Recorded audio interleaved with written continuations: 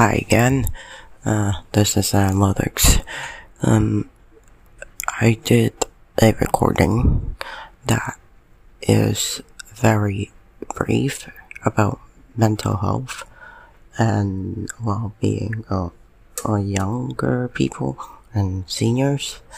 And my advice, please, if you have any issue, please call your local mental health hotlines and also your doctor if you have one, or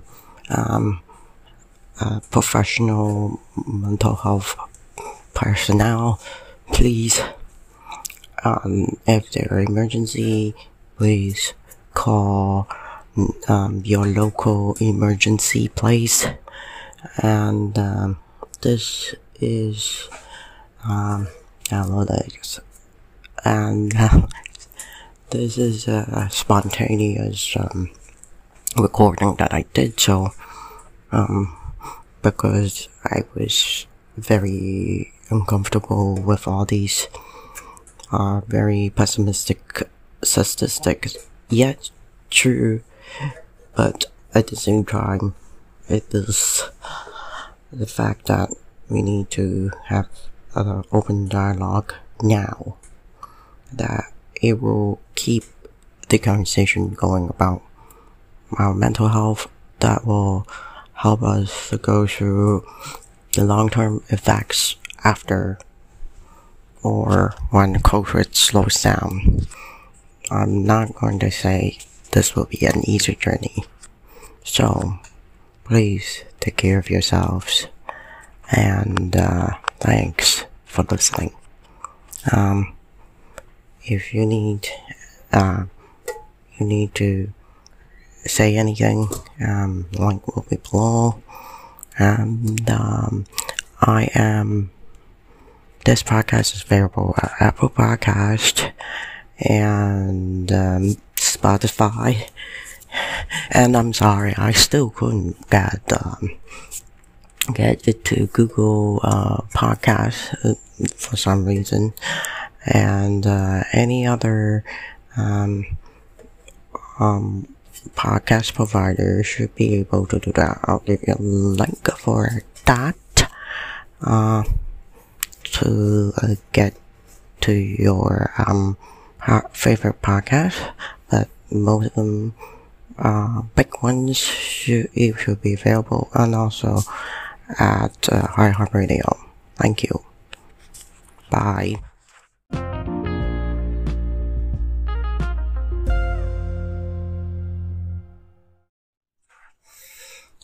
Testing 1, 2, 3.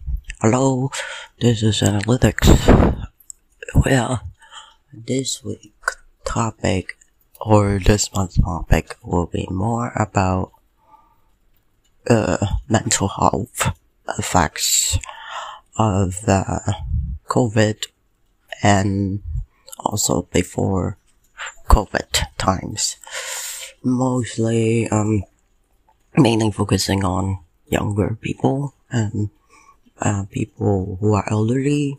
There are a few research that are not peer-reviewed yet that stated that mental health of others, of elderly and the teenagers and very young people are adversely affected, and these issues are partially due to COVID and partially due to the mental health are stigmatized. It is from the past that we have been not very diligent with our mental health and our well-being, and get rid of the stigma of, you're sad, or you're fearful, or you are, saying honestly how you feel each day. And for elderly people, it is especially difficult because Some have Alzheimer's and some have cognitive disorders that may not be able to get better without any loved ones around them. And even with people talking online with the elderly people, it doesn't mean that they could do it. They could recover in a way that we would desire to. And of course, with all these issues, we cannot forget that these are long systemic issues of our negligence and denial and unwillingness to put money, investments, and personnel to mental health resources. And till this day, we are still unwilling to invest on these resources, and that is not acceptable. We need to do more for different types of therapy, different types of reach out, not just online or phone therapy. It needs to be multi-dimensional, different various ways of therapy, and it could be vary from group therapy to individual therapy, art therapy, nature therapies, anything. And also for people who are willing to do peer support, should have a peer support system and not judging younger people's issue and listen to them talking, or do whatever the younger person needs you to do for them, or most of the time they just would like you to listen to them. And for elderly people, we really need to reach out to them when the pandemic is slowing down. We need to address the issue of resources for both elderly and younger teenage or young people's population of their mental health.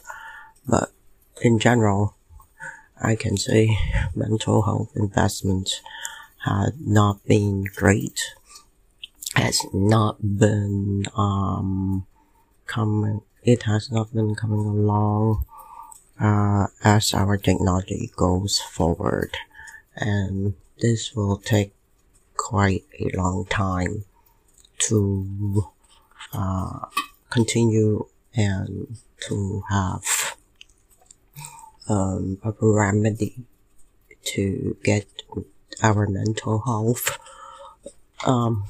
to the point that we're going to be okay, and we just want happy people. But in reality, we couldn't have happy people. We couldn't have people perfectly living in a world that there are no unhappiness. I think all we could do is to be kind, to be compassionate, to understand that these are very unusual times, and these times will have a road to the like a yellow brick road tunnel and into something that can be manageable, or it could be a good journey for some, but for some it could be still very difficult. But we, as human beings, if we are not there for the people who are in need of physical and mental health issues by getting the coronavirus under control, we will just even prolong our issues with mental health. And the best thing is to have a bit more control on the spread of coronavirus. And if that's all we could do now, we have to address the realities of viruses could be there with you for a while, and help those people to cope and to let them thrive and let them feel safe, secure, and being acknowledged and listened to, and we could tell people that you can do all these precautions now, wear masks, distancing, and for now, at the end, you will see people getting together, talking to each other, and our way of, per se, normal could be back to a way that we might have again, or we could have other new ways of life, because these past decade there were so many changes of life and technology and things in general, and our few things that we have to address will be mental health, drug opioid crisis, and